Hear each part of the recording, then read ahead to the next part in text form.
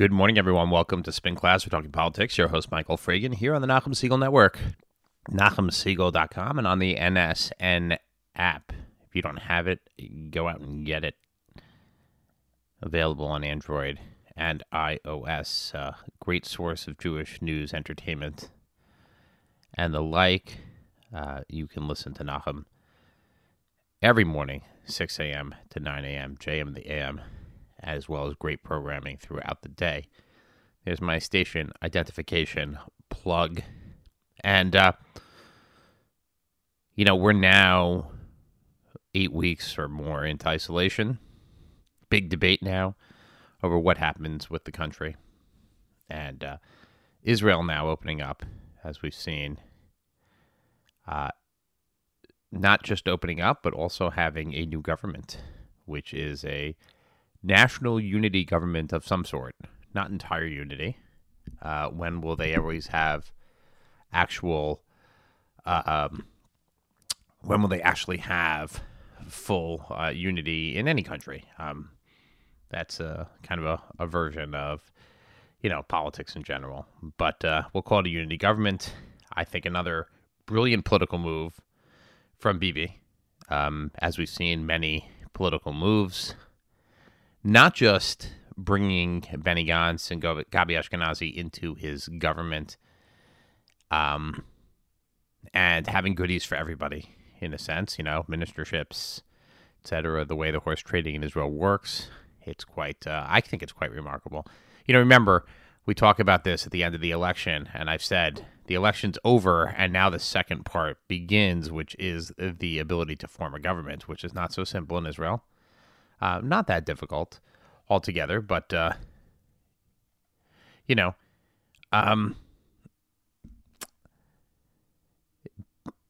fact that he split apart his opposition, split apart the Blue and White Party, that I don't think that they could have handled a fourth election, kind of forced them into this deal that they're in.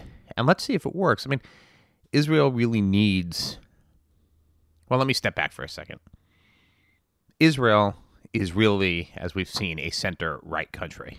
I know that the media here and the interpreters like to think of Kahol Lavan or Blue and White as a mostly center-left type party. Really, a lot of it is ex-Likudniks, obviously to the right. The Shinui, Lapid, and his people who have generally been more concerned with domestic issues and leaning right on security issues.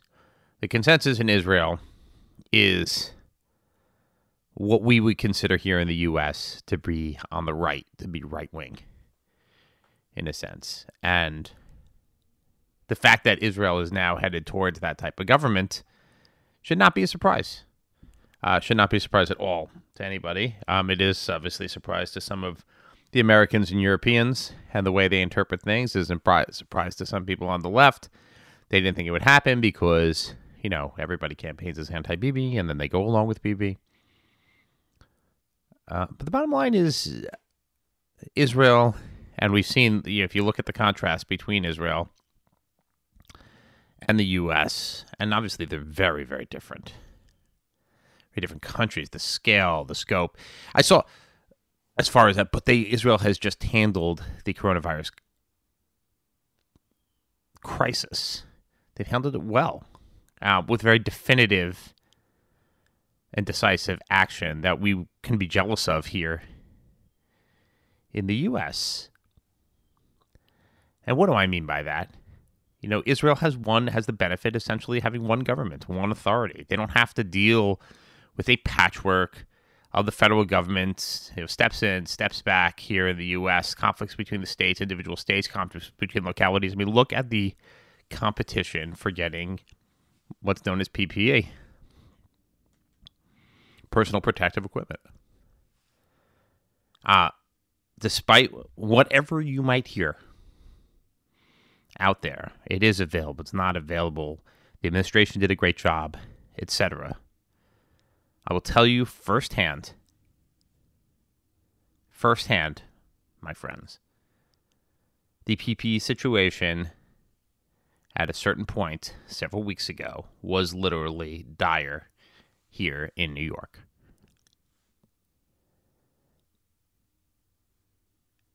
And if you think about it, and this is kind of a new reality for those of us in EMS, is that every patient, if you're assuming they're a COVID-19 patient, every single patient should,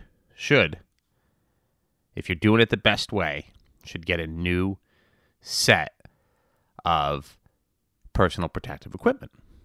That means that you have a gown, you have gloves, really 2 pairs of gloves, you have goggles, you have a face shield, you have an N95 mask and a surgical mask. Sometimes the patient also gets a surgical mask. And you take those and you expose yourself to the patient with the PPE. You don the gear, just to use the professional terms. You're done. You doff the gear, meaning you take it off, and you take it off appropriately and with precautions. And this doesn't always happen. And you go on, and then when you see the next patient, you do the similar type of thing. And, kind of that's what you've seen in the movies, because that's actually, or on TV, because that's actually what's supposed to happen. So instead of doing that, and that's expensive, right? I mean, gloves are not that expensive, but gowns can go $3 to $5. Masks, as you saw, the N95 masks, which became very short supply, went from $2 to $10. That's per mask. Surgical masks went from 50 cents to $5. That's per mask. Goggles, several dollars. Face shields, which in theory are very easy to produce and very easy to make. It's just a piece of plastic with some straps.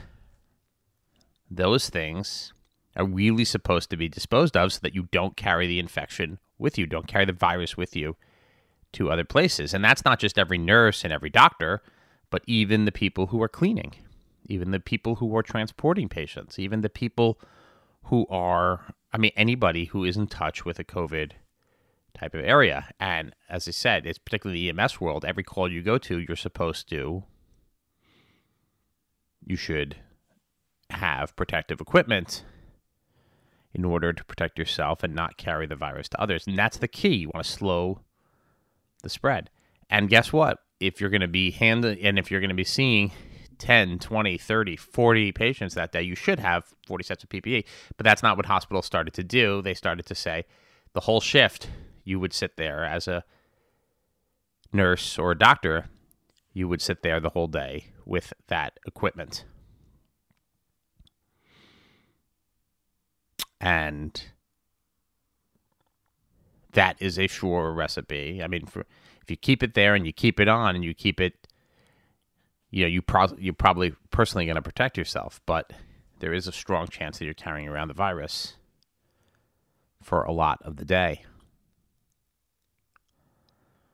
So what I'm saying here is, it isn't possible to deny that there was a PPE shortage, because there was. I know the president had a little instance with a nurse yesterday that it was National Nurses Day yesterday.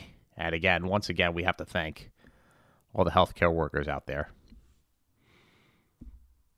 Frontline, EMS, and it's not just EMS, it's fire department and the police department, all first responders, and nurses, doctors, and the cleaning crews, and the orderlies, I guess. I don't know if that's the right word anymore, but the people who move the patients around in the hospital.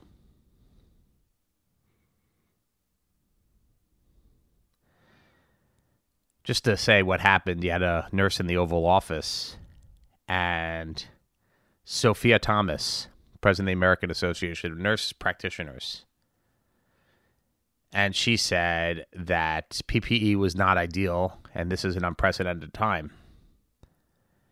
And the infection control measures that we learned back when we went to school, 1 gown and 1 mask for 1 patient per day, this is a different time. Adding that she has now been reusing a single N95 mask for a few weeks now. She said PPE has been sporadic, but it's been manageable, and we do what we have to do.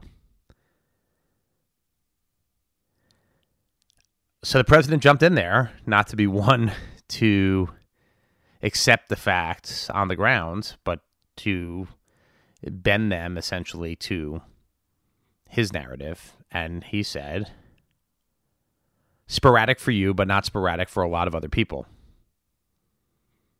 Because I've heard the opposite. I have heard that they are loaded up with gowns now. We had empty shelves and empty nothing because it wasn't put there by the last administration. Okay, I'm not here to knock President Trump on this. I think it's I feel, and I've said this before, is that, and maybe I'm just don't understand how these things work, but there is room in this crisis. There is room in this crisis to accept the fact that things didn't go perfectly, that some of the planning wasn't done, that the China ban wasn't exactly a ban when still tens of thousands of people, American citizens, came into the country and they weren't quarantined, they weren't tested during the month of February, and the virus was clearly spreading during February and as early as January in many places, and clearly it was just going around in the asymptomatic. We didn't understand the virus, and we learned and we made mistakes because of that. But to be in total denial as far as there was a mistake and to take the victory lap, which is what's going on now, hopefully it won't come back to bite the administration and the president and his campaign, because things will continue to improve. And I hope that happens. And I sincerely hope that happens.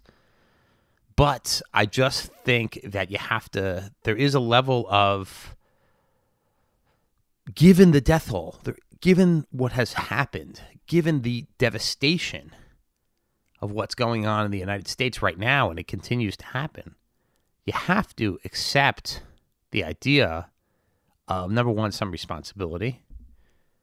But the fact is that some things did not go as planned. Testing did not go as planned. PPE distribution did not go as planned, or if there was a plan. And if there wasn't a plan, there should have been. Back to Israel for a second, and I want to do it, is that the ability of Israel to just order things to happen based on data and hard data that they have, and be able to track spread, and the way they've done it with cell phones, it's definitely, it's a model. I mean, it's the closest model that we can think of. And even in Israel, the death toll and the infection toll was significant, particularly in the Haredi community, which was difficult. So Israel will now have a new government. The opposition to the new government went to court, and they lost. The High Court is not exactly pro-Netanyahu. And we will see. Now we have a president, now we have a prime minister in Israel who's under indictment, who will potentially be going to trial. And it's a brave new world. So what's going on in the world right now? Well, there's so much. There's so much. The president said that he was going to disband, or actually, I guess Mike Pence actually said that the White House coronavirus task force will be disbanded soon by the end of May. President walked that back. The next day, he said, it's been very popular.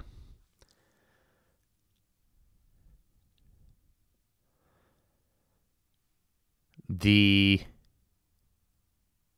was surprised by how popular it was. Now, the president's basically been off the air, meaning he's not doing the briefings. It's a big hole in our daily entertainment. No question, no matter how you feel about the president, whether you like him or you don't like him, these briefings are entertaining. They are, and that's, I think, a lot of the president's appeal to people, is his ability to spar and to project the fact that he's fighting because he's fighting with the media, and many people don't like the media because he's fighting with them. The country is opening up in many cases, in many states, and many states are opening up and opening businesses and doing it even though their levels of positive tests are rising. And in some cases, the death tolls are rising, which, of course, is troubling. Not impossible, and not suggesting that every state should be able to make decisions for themselves. I just think overall we have to consider the fact that people are infected, and even if they themselves don't get sick, they have the ability to make others sick. And that's difficult. I mean, the numbers themselves are just staggering. I know the president said a couple weeks ago, and the administration was saying 50 to 60,000 people will die. We're now almost at 75,000, possibly surpassing 75,000 this week. New York, 25,000 deaths, 333,491 as of this morning. Positive cases. New Jersey, 133,000 cases, 8,500 deaths. Massachusetts, 72,000 cases. Illinois, 68,000 cases. California, 60,000 cases. Pennsylvania, 54,000 cases. Michigan, 46,000 cases. Florida, 38,000 cases. I think that Florida's up like 10,000 cases in the past week, even though most of the state is open. Texas, 35,000. Connecticut, 30,000. Georgia, 30,000. Louisiana, 30,000. Maryland, just below, at 28,000. Maryland being a very small state. And there are definitely some troubling numbers out there. But people need to work. People need money. Businesses need money. They can't continue to spike the trillions of dollars that have been pumped into the economy by the federal government, and that response has actually been quite remarkable, how quickly that has happened. Excuse me. But it's still scary. And we have to consider the fact, again, that people who are vulnerable are not going to be able to leave or not be able to go anywhere, pretty much, for the coming months. And that's very difficult. That's very difficult for a lot of people to handle. Because the spread, as things open up and as people get out there, is going to pick up. And as more testing happens, it's going to pick up.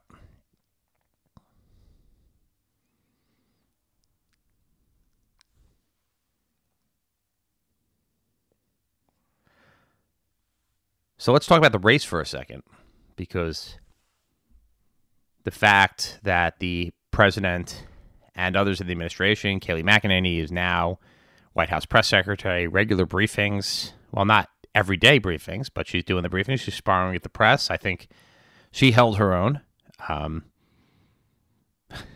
Yesterday's briefing, when she was asked a question at the end, essentially, do you take back the statement that President Trump will not allow the virus into the country? She read back all the reporting from various news outlets where they got their facts or they got their writing about the coronavirus wrong.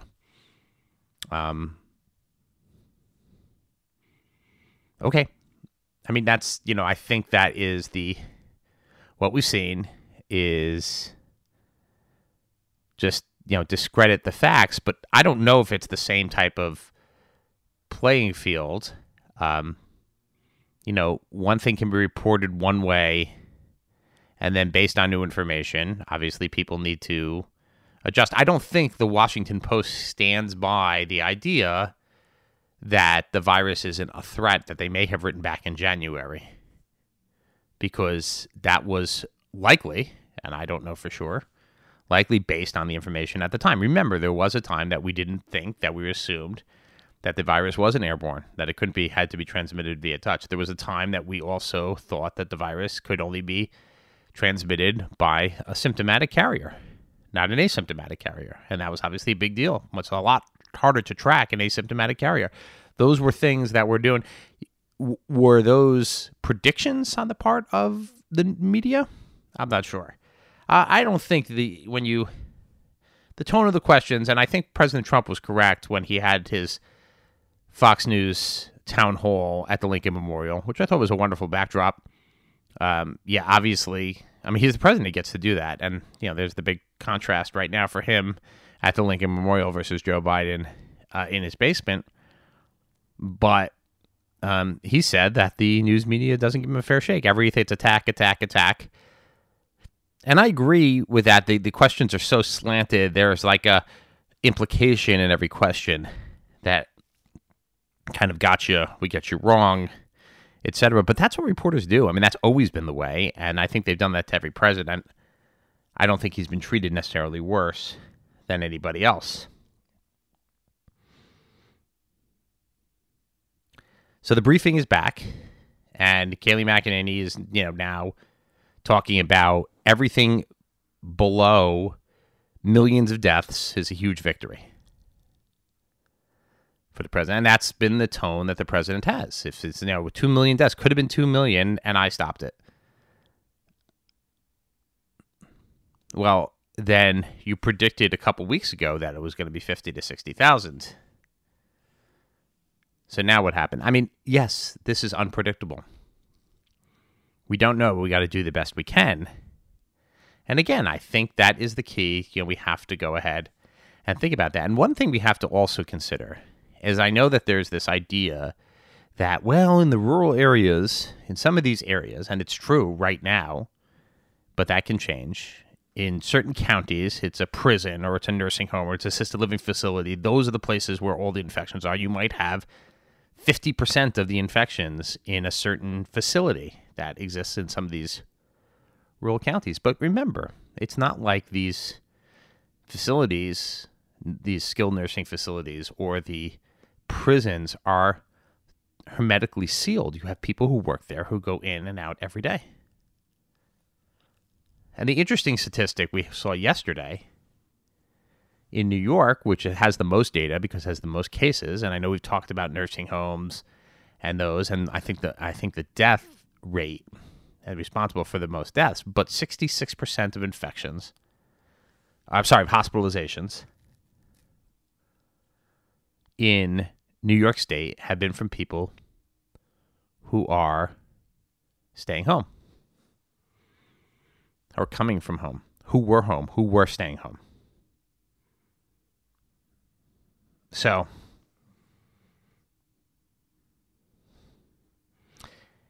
even meaning the virus is extremely contagious. And that brings us back, I think, to when we talk about, well, actually, two more things before I get to the, kind of our closing segment, is that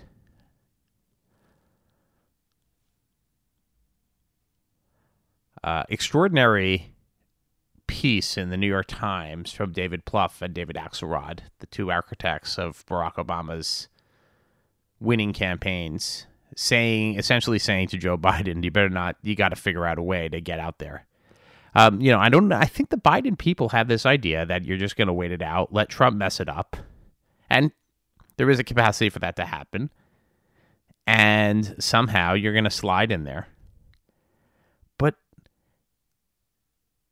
you have to, this election, I think, has to be a referendum on the president and the job that he's done. And that's typically how you make a one-term president. That's what happened with George H.W. Bush on the taxes issue. And that's what happened with Jimmy Carter. Couldn't handle the job. And that's something that worked. If you make it a referendum on Joe Biden, which I'm sure the Trump campaign is definitely trying to do, and amazing thing, they're embracing these sexual harassment allegations, which have never come up. And I'm not judging the veracity, but I'm saying it's, Joe Biden was vetted to be vice president. It's unlikely, at least in my humble opinion, that they wouldn't have thought about this. Or, I'm sorry, they wouldn't have uncovered some scintilla of whiff about this allegation, especially since she claims she told people. But, of course, the staff doesn't remember. Okay, we'll leave that aside. But they're going to go hard after Joe Biden. They have to expect, the Biden campaign has to expect that the Trump campaign will do everything they can to make sure he gets a second term. And sitting in the basement and somehow not functioning as a campaign and not having a role. I mean, Pence and Trump both traveled this week. Pence is traveling a lot, going to swing states, going to Indiana, Minnesota, Iowa. President going to Arizona, another swing state. He's going out there. And they're getting out there and they look like they're doing the job. Even if the number isn't there, they actually look like they're doing the job. And the pictures the American people see are of them doing the job. And what they see is Joe Biden in his basement. So I'm not a Democratic strategist, but you got to figure it out in order for that to happen. And speaking of elections, June 23rd, it looks like in New York State, a successful lawsuit happened where Andrew Yang, who was a withdrawn candidate, petitioned that the primary election happen, the Democratic primary election happened on June 23rd, and he won in federal court. Now, this will probably be appealed, but it is amazing in the time of a national emergency and a health emergency, particularly a virus that is ripping across New York State. You're going to force people to go vote and poll workers to deal with a statewide election because you have some vanity need to have your delegates at the Democratic National Convention, which may or may not even happen. That's the amazing part. We don't even know if the convention is going to happen over the summer. I mean, this is talk about a waste of government resources. Talk about just a waste altogether. I mean, why you're having a Democratic primary? They're going to have a vote potentially in New York for an election that's already over. Every candidate has conceded. There's only one candidate actively running anymore. I don't know. Politics is funny, or politicians are funny. All right, we must talk about Bill de Blasio and the targeting of the Hasidic community by the police in the wake of that fiasco last week with the funeral in Williamsburg. And over the weekend, the police were out in force, and you saw the incredible contrast of them handing out masks to those who didn't have them in various parks. But when it came to Hasidic Jews in Borough Park in Williamsburg, and possibly elsewhere, tickets, violations, appearance tickets. And, of course, Bill de Blasio, friend of the Jewish community, and everybody's out there to do that. And, so much so that, I mean, I agree. He's not an anti-Semite. He just got his language wrong, and in true to Bill de Blasio fashion, he's not able to apologize for it because he doesn't really know how to do that. But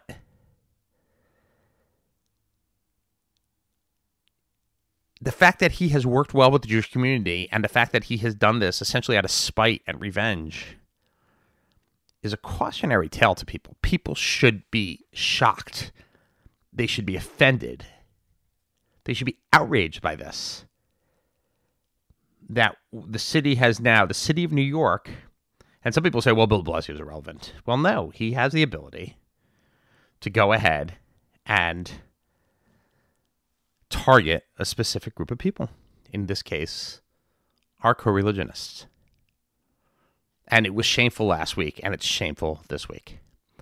And I want to close just talking about for a second about the push that we have throughout the Orthodox community for minyanim and outdoor minyanim, informal porch minyanim, quote unquote. I want to read a very quick letter. I'm not going to read the whole thing, but the idea that the Atlanta Jewish community in Georgia, which is a state that is open, all the Rabbanim in Atlanta have chosen to continue to close their shuls. And they have said that we've determined that the facts do not yet warrant any change from our focus on protecting people from a disease that has proven deadly to many. For the time being, we will not be opening our shuls for any type of minyan, and we continue to maintain our strict ban on private minyanim. In addition, we strongly request continued adherence to social distancing measures, including forbidding visitors from out of town and having guests over for Shabbos meals. With thanks to Hashem, our community has thus far largely escaped the ravages of the coronavirus, unlike here in New York. They've escaped them. And then they say, I'm going to paraphrase in the interest of time, every day that passes without communal prayer is a significant loss. We have chosen to pay this heavy price because the stakes in human life are high. Halacha requires strict adherence to measures that will save lives. And that's it. And that's the bottom line. Halacha requires strict adherence to measures that will save lives. Be safe out there. Stay tuned for Jew in the City Speaks with Allison Josephs.